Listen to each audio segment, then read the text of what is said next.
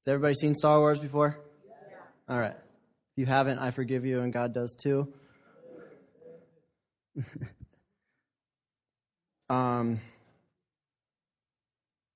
That clip is basically about what my sermon is about, which is surrender. It's the concept that permeates our entire faith. It's what we're here for. It's what brings us here. It's what we're all about.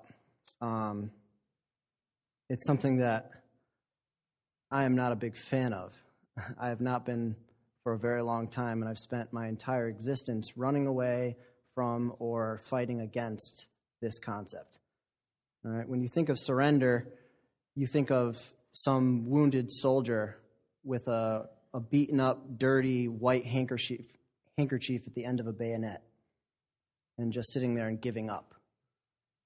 But through the process of my life, and I'm going to share my testimony today, is that I've learned that what we're giving up is something that we're not going to need anymore, and what we get is an exchange for something else. In the scene, Obi-Wan says, "If you strike me down, I will become more powerful than you could possibly imagine." So his human life is gone, and what he gains is a spiritual power that is just beyond his comprehension. I'm just going to pray, and then we'll get into it.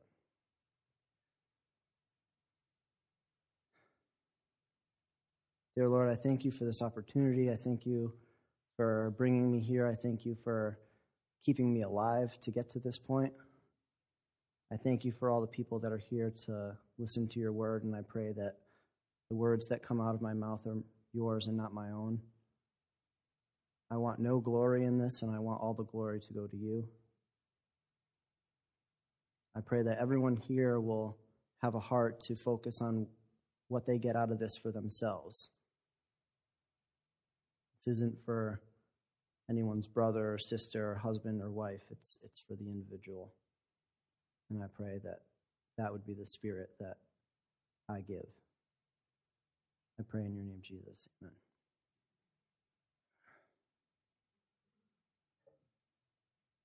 So I'm nervous, all right? I'm very nervous up here. It doesn't usually happen with me. I usually just kind of go for it, but I'm a perfectionist. I want things to go my way all the time. I want them to go exactly the way that I want them to go, and if they don't, I get mad about it. So I'll do one of two things. I'll compensate for it, or I just won't kind of say anything. You know, it's procrastination, right? It's kind of the fear of failure. Anyway, Webster's definition for surrender: the action of yielding one's person or giving up the possession of something, especially into the power of another. So that's the thing that I'm afraid of, and that's the thing that I don't like, is acknowledging that I'm powerless in some way. And I'm sure that we can all relate to this. It's really a silly idea to think that we really do have any power of our own anyway. The fact that you guys are all sitting here means that someone loved you enough to care for you for all your basic needs to get you to the point where you can be here. You wouldn't have been able to feed yourself. You wouldn't have been able to clothe yourself. All the clothing that you're wearing is most likely made by somebody else. The phones that you use was built on technology that has come thousands of years down the pipe to this point. We're essentially helpless without other people. And that's just the concept if you just believe that there is no God at all. If we just believe that we're just this cosmic accident that we kind of evolved to this point, we still have to ascribe to the fact that we can't do anything on our own. That enough should be, good enough for us to be able to kind of give up. No, be like, no, it's fine, I get that and whatever, but, I'm different somehow. I'm able to kind of take the information and do it in my own way and all this other stuff. And that's a fallacy. It leads us to the point where we start collecting things about ourselves that we think are so great. We'll do it in our job. We'll do it with, how many friends we have, with how much money we have, and all this other stuff. And at the end, we're left with the realization that it was empty. So what we surrender is we surrender our pride. we surrender, this idea that we can do it on our own and what we gain is the actual truth. So I was talking about my testimony and about sharing my testimony, and I've always kind of compensated for that fear with, being clever and being witty or smart or aggressive or whatever it was at that period of time. And it all started probably when I was about 8. I'm attention deficit. All right. Now I don't mean that in like I like to play video games a lot and I forget things sometimes and stuff like that. Attention deficit disorder, hyperactivity disorder, is a neurological disorder that's hereditary. It's something that's passed down. It's like saying that you have any other type of physical illness or whatever. Now, that's just a condition. That's just basically how your brain works, and how you compensate for that and how you deal with that is another issue. There's plenty of, very famous people that, share that same thing. Einstein was believed to have attention deficit disorder. It's what you do with that weakness that makes you who you are. So about 2 summers ago, I felt as though that God put it on my heart to preach a sermon on strength and weakness. And I was like, okay. Right. I never really, got the whole, God speaking to me thing and whatnot. And it's like, how do you know? That's not just your own voice. And, a lot of questions and skepticism and stuff like that. But it was very strong. It was almost audible. And I said, okay, well, I'm going to listen. And the result of that was me going through my Bible, and I kind of ripped through Job, and I printed, put all kinds of sticky notes in there, and I highlighted a whole bunch of stuff. And these pieces of paper that I have here is sort of my boiled down version of everything that I've done, because my thing is I'm tangential. I'll talk your ear off. I'll go off in all these different directions. And what I really want to do is have this message be very focused. So I had to get out of my head. Anyway, back to what I was, again, tangential. Going back to what I was talking about. Case in point. So anyway, 8 years old, I lost my best friend, all right? 2 houses down from me. I played, the day before, I played with him for 4 or 5 hours. His house burned to the ground, all right? His mom and him both died in that fire. After that, shortly after that, about 6 months after that, I, was a friend down the street I developed a good friendship with. He turned out not to be the greatest friend in the world. I kind of lost him.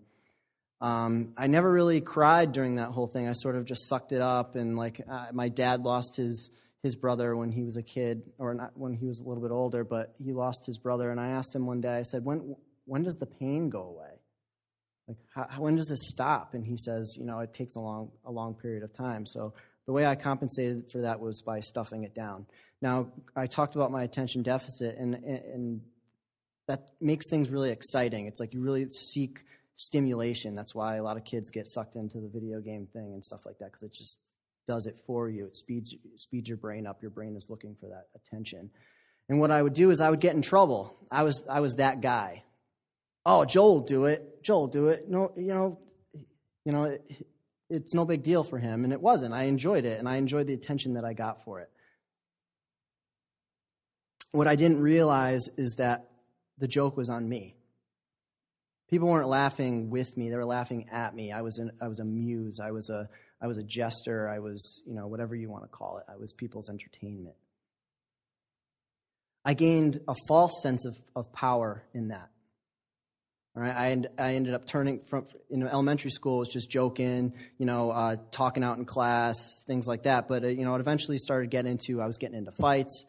Then I started drinking, and then I started smoking weed, and I started doing all this other stuff. And I was always the one who did it the most. I was always the one who started it. We went cliff jumping. It wasn't enough to do the 30-foot, the 40-foot. I had to do the Running Man. All right, 75-foot cliff. You got to clear a good 15, 20 feet so you don't shatter yourself on the way down. This continued on all the way through, through high school. I was suspended a couple times. I was arrested a couple times. Then I got into college, and, it continued to spiral after that. I ended up getting arrested for, breach of peace, for, you name it. So continuing on, I ended up the last time, anyone remember the 2004 NCAA men's basketball and women's basketball championships? Anyone? Okay. Yeah, I know you do.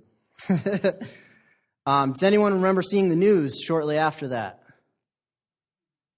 I know my parents do. There were some fires that happened after that. I was heavily involved in that. Heavily involved by meaning that I was the one who started them. Me and one other kid. So this made national news, all right? We took a pink couch and we said, if we win, we're going to light it. If we lose, we're going to light it. And we did. So I walked around that night with a backpack full of beer, a fifth of vodka in one hand, and a bunch of Red Bulls in the other. And we ended up doing that. I ended up getting arrested. I ended up getting kicked out of school for a year. And then that summer, I ended up working in an ice cream warehouse. My parents said, okay, you want to do this stuff on your own? You're on your own pretty much. So I was living in an apartment because I got kicked out of the dorms when I was a freshman. And I had to get a job because I had to pay for my rent. So I got this job at an ice cream warehouse, which was the only job available, and it was available for a reason. 20 degrees below zero, third shift. So I went in at 9 o'clock at night, and I got out around 5, 6 o'clock in the morning, 20 degrees below zero. I remember sitting in front of the thermometer. It's basically like a Home Depot on ice, pretty much. It's huge. It's up in Tolland. It's called Dairy Farms. You look at the thermometer. I'm just sitting here. I'm like, life has come to this, huh? I almost got frostbite. I did get a little bit of frostbite in my nose. I had to cover my face with a cloth, and between breaks, we had a break by law. Every hour and a half, we had to have a break because it's a safety hazard. So we get out, and then I take my face mask off, which is a shirt, and you breathe through it, and the breath condenses and it freezes to your shirt, so it gets all wet. So you take the shirt and you got to put it in the microwave to heat, to get all the moisture off it, so that when you go back in, it doesn't refreeze and all this other stuff. I mean, it was a horrible, miserably bitter job. Me and everyone else there was on probation or parole. There was a guy who was smoking crack on our lunch break, which was at 1:30 in the morning in the parking lot. He threatened to stab me with a box cutter one night when we got into a little bit of an argument. So as you can imagine, life wasn't really that great for me at that point. So what ended up happening is I stopped doing that job and I got into another one. I started working at a restaurant up there called Margaritas. So now I'm doing all right as far as my standards are going. I got a job. It's much better than before. I cooked before, and I love cooking. It's something I enjoy doing. So I liked doing that, and I had money. So now I'm going to UConn, which is a drinking school with a basketball problem, and I'm...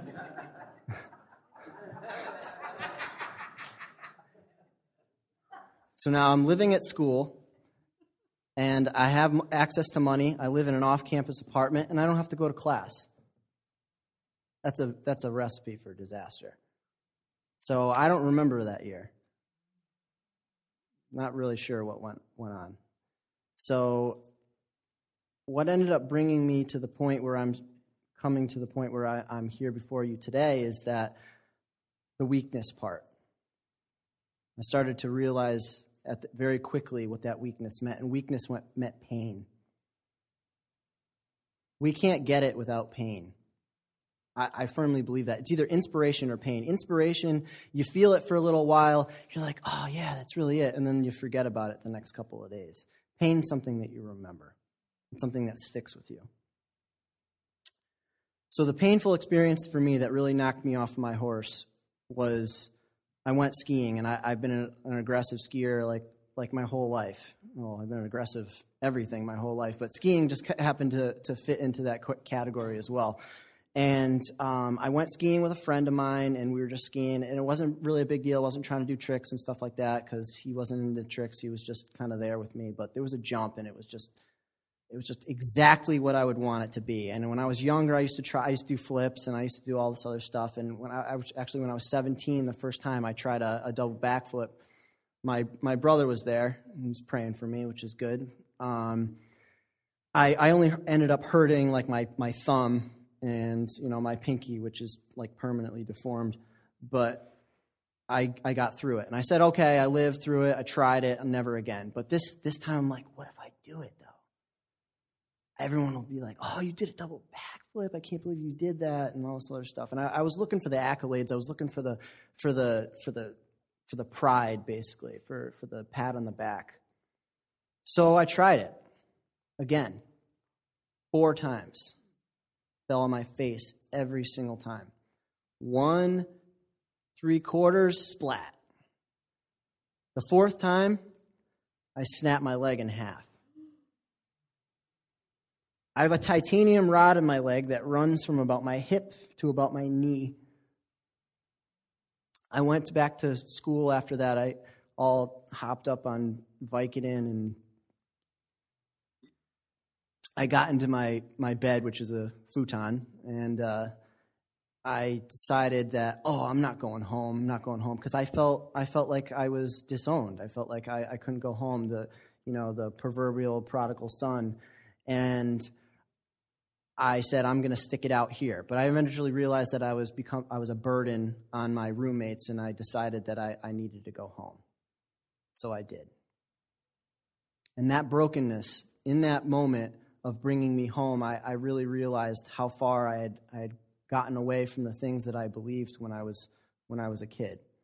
I was raised in a household that was founded in belief. And I had that belief, and I had somehow lost it along the way, and I, started to find it. Now, here's where I believe that I was in the most danger, actually, because once you get that experience, it's like, oh, yeah, everything's going to be great from here on in. You just find that one little experience, and now everything's going to be okay. But what I came to realize is that you have to surrender constantly. It's not a one-time thing where you just get it and then everything just kind of coasts through. There's constantly little surrenders, because after that, then I had to go back to school. Then I had to do the rehab for my leg. Then I had to go back to work. Then I had to do all the things that I had sort of been running away from for the longest period of time. I had to give in to the pain and to the purification that was going to end up being what I knew life would be. So yeah, we like this concept. Okay, you get it, the weakness, and then you grow into it. What does this have to do with our faith, and how does this play into us being Christians? It's everything. I don't know if I would have respect for God if it wasn't for the cross. I need to know that there's a God out there that knows how I feel, who knows what I've been through, who understands it. If there wasn't a Jesus, if there wasn't someone who went through that experience, I wouldn't be able to follow that person. That's just how I've come into it. But we have that.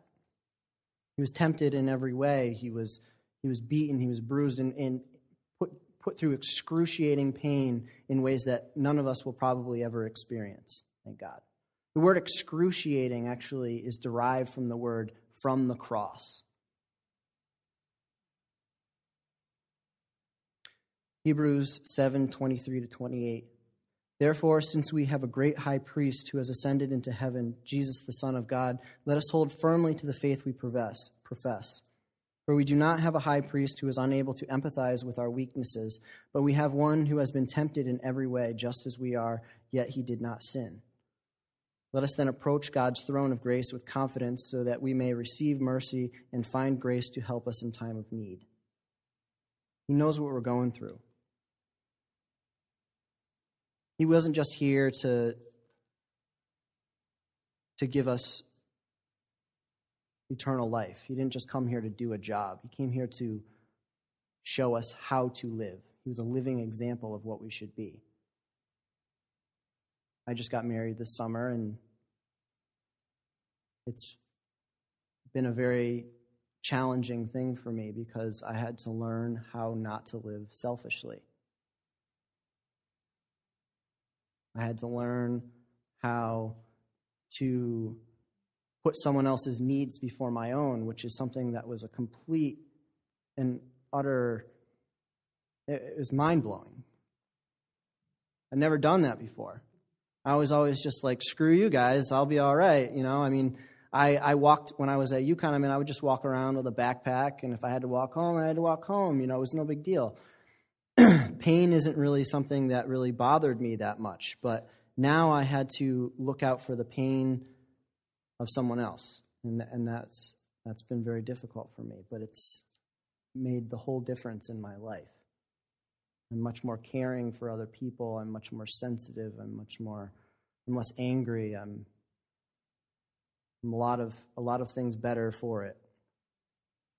And that's sort of the relationship that we have with God. God is with us all the time, and he's trying to show us how we can live for other people besides ourselves. Jesus was asked, what is the greatest commandment? And he said, love your God with all your heart and all your mind and all your soul, and love your neighbor as yourself. I like Jesus because he's simple. He simplifies everything. It's not a lot of rules and everything like that. Sums it up. One sentence. The rest of the Bible doesn't really even need to be written. It's just there. That's it, right there. I found that when I watched other people preach, I was saying to myself, oh man, I'm going to say that in my sermon. They're taking it away from me. Like, that was my thing. I was going to do that. This is the thread that's sewn through our whole existence. It's what it's all about. Giving up, letting go, let God, right?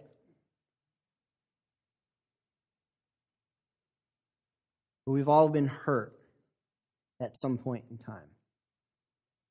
We've been let down by our parents, by our church, by our friends, by someone. And we swore, never again am I ever going to feel that way. So you either didn't go do anything, so you didn't risk getting hurt again, or you went around saying, I'm never going to get hurt again, and you end up hurting a whole bunch of other people, and the cycle continues. I did a little bit of both. I hurt myself instead of hurting other people by self-medicating myself with drugs and alcohol and a whole bunch of other stuff. And I also set out to hurt other people, and I justified it by hurting other people that I knew deserved it. Sort of this Robin Hood complex, right? Hating evil people. It's really easy to like someone who is nice and who treats you well, right? And it's not very easy to like someone and to appreciate someone who's nasty to someone. They deserve it. That person started out as a baby, just like you and me. When Hitler was a little old boy, he had dreams. He had aspirations, and I guarantee you that they were innocent at that age. What if Hitler got into art school? What happens if he got into art school? Our entire existence would look different. Millions of people might not have died. Some of us right here would not be here right now because of the changes in history that would have been made.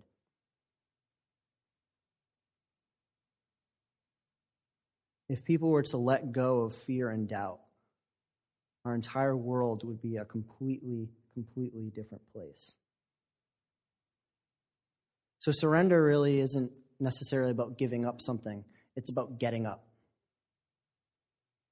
I think that a lot of people in the church and elsewhere are staying in that position where we're down and we're beaten and we're defeated and we want to stay there. Well, it's time to change. We're running out of time. Every second is a moment that is wasted. We only live a certain period of time. Average lifespan of a female in this country is like 76. Average lifespan of a male is about 72 or 3 or something like that. And that's just your life. We're not just talking the span that you have where like your potential could be reached and things like that. That's something else I'm struggling with. I'm 28 now. I'm going to be 30 in a couple of years. I can't do some of the things that I used to be able to do. I got some aches and pains that are coming in. All the things that my dad told me was coming and I never really believed them are starting. And it sucks.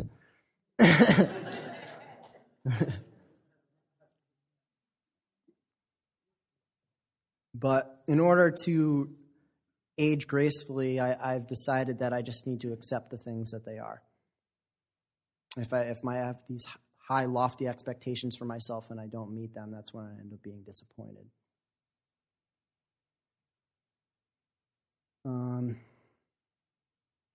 Love.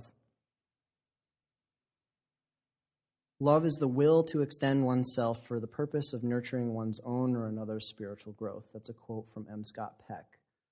In other words, love is an action, the verb, not a feeling. Those little butterflies that you get when you see some cute guy or cute girl or hopefully your wife or husband or boyfriend or girlfriend or whatever. Those things are an attraction. It's a physical response. It's chemical. Right? That's not love. It's something that precipitates love often, but that's something that comes and goes. And people are often confused and they think that they've fallen out of love when that feeling goes away. And that's natural. Anyone watch a really, really good movie and then watch it a second time and it wasn't quite as good as it was the first time? It's natural. We get used to it. It's called habituation. It's the same concept that I use when I forgot to tell you that I'm a therapist. I've the apple doesn't fall far from the tree. And we use this to desensitize people to different fears that they might have. So that same experience works through us because it's a concept that we have in us. So when people feel as though that they've fallen out of love, they stop doing the work or the sacrifice that they did in the beginning because they don't find it worth it anymore. And that's when the relationship dies. And this doesn't have to be just romantic relationships. This is friendship relationships. This is every type of relationship. When you stop doing the work, that's when it dies.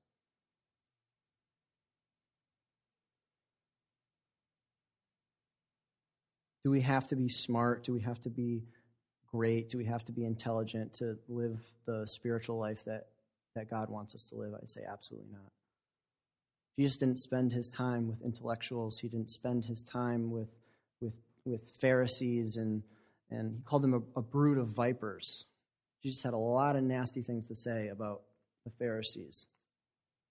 He hung out with people who were poor. He hung out with beggars. He hung out with sinners, prostitutes. He hung out with tax collectors. He hung out with all the undesirables of his nation. And those are the people who found the spiritual maturity. He talked about children and children having the heart of a child, and those are the people who enter the kingdom of God. It really doesn't take much. It takes your commitment. When I was talking to Dennis about doing this, I had come to the point where I was starting to get ready to do something.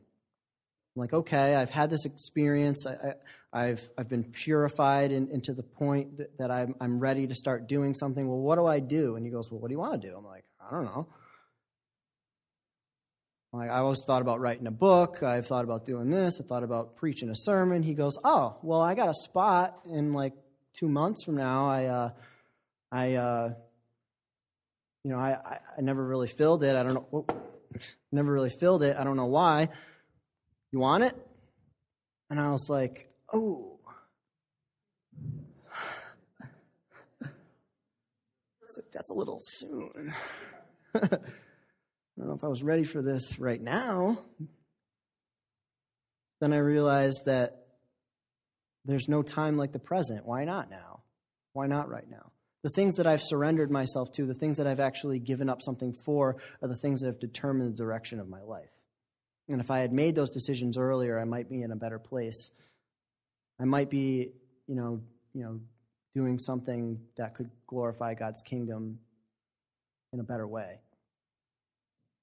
So me just being up here is part of that experience. Putting myself in a position where I'm not only responsible to give the anointed word of God to a congregation, but I'm expected to live it. By saying this stuff in front of you, I have put myself into a position where I have to do it. I'm a firm believer of practicing what I preach, and I know that when I say something out loud that I now have to do it. So I'm sort of forcing myself to do the things that I'm telling you guys to do as well. The thing that really kicked it over for me was this book. And you guys heard of Francis Chan? This book called Crazy Love. I was just stretching at my apartment, and I happened to be sitting on the ground. We have a bookshelf in my apartment. The top two shelves are mine, and the bottom two shelves are Amy. So I happened to be at eye level with this book that Amy had on her section. And it just kind of stuck out at me. And I pulled it out, and I go, oh, okay, it looks kind of cool. I read the first page, and I was done with it in 4 days. It's all about lukewarm Christianity. It's nothing you haven't heard. It's nothing that, it's pretty much all the parables that you would hear in like a regular sermon, but it's just relentless. It just keeps hitting you and hitting you and hitting you and hitting you to the point where you can't say, oh, all right, I'll do it later. It's now.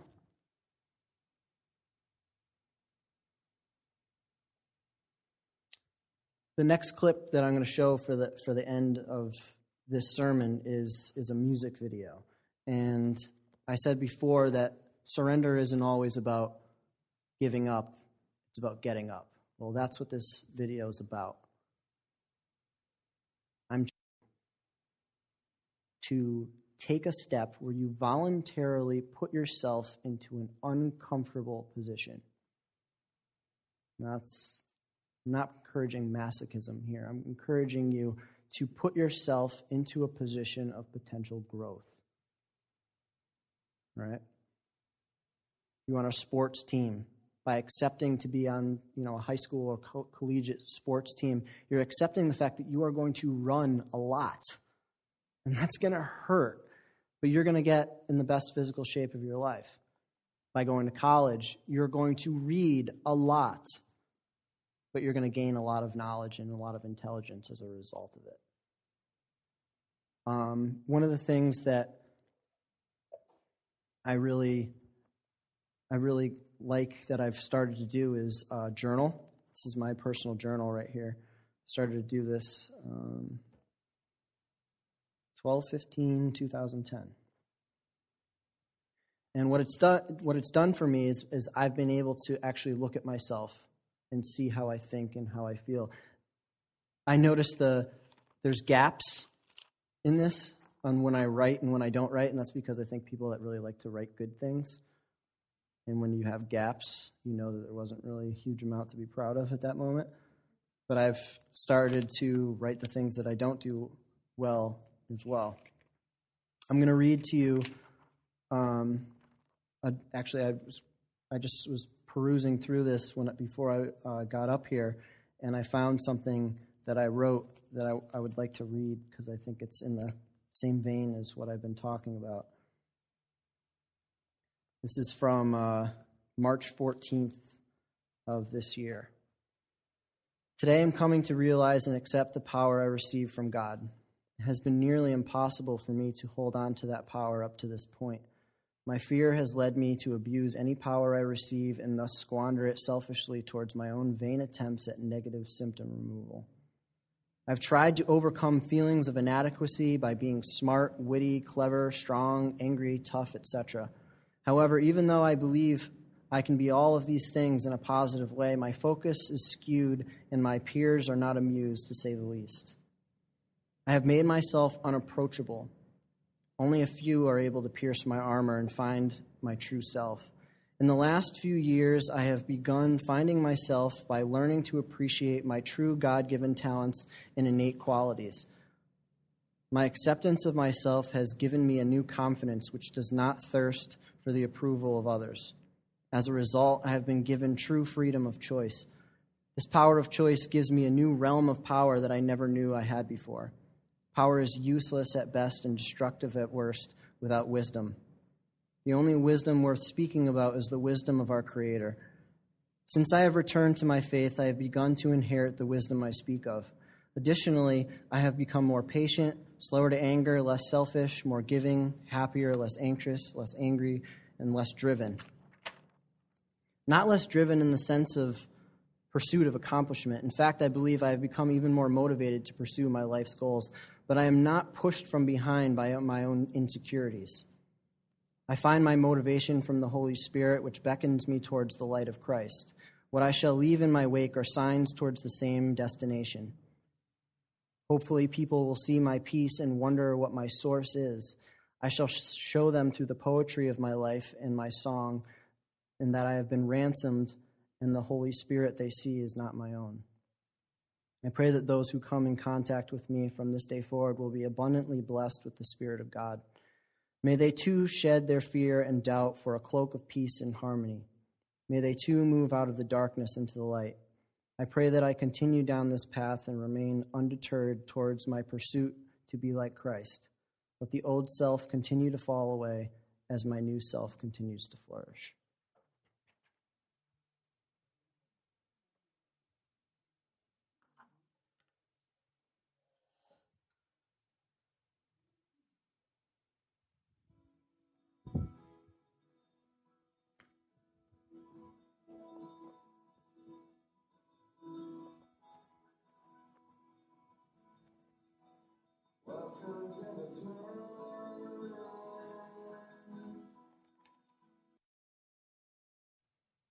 The last thing I'm going to read for you is a direct quote from C.S. Lewis's Mere Christianity. It's a phenomenal book that I highly recommend. This is from page 56. And what was the sort of hole man had gotten himself into? He had tried to set up his own to behave as if he belonged to himself. In other words, fallen man is not simply an imperfect creature who needs improvement. He is a rebel who must lay down his arms. Lay down your arms, surrendering, saying you are sorry, realizing that you have been on the wrong track and getting ready to start life over again from the ground floor. That is the only way out of our hole.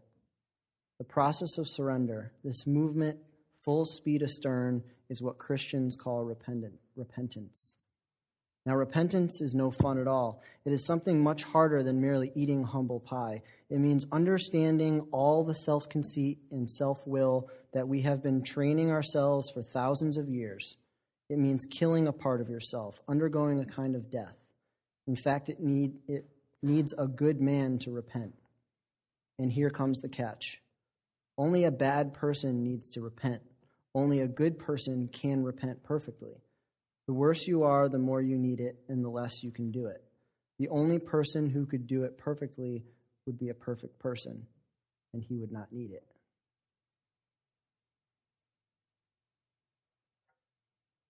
The time is now. It's not in a year. It's not in a couple days. It's not when this or that happens. There's something in all of us that we hide from everyone else. Something that we struggle with. It's something that maybe no one else knows about. God wants that.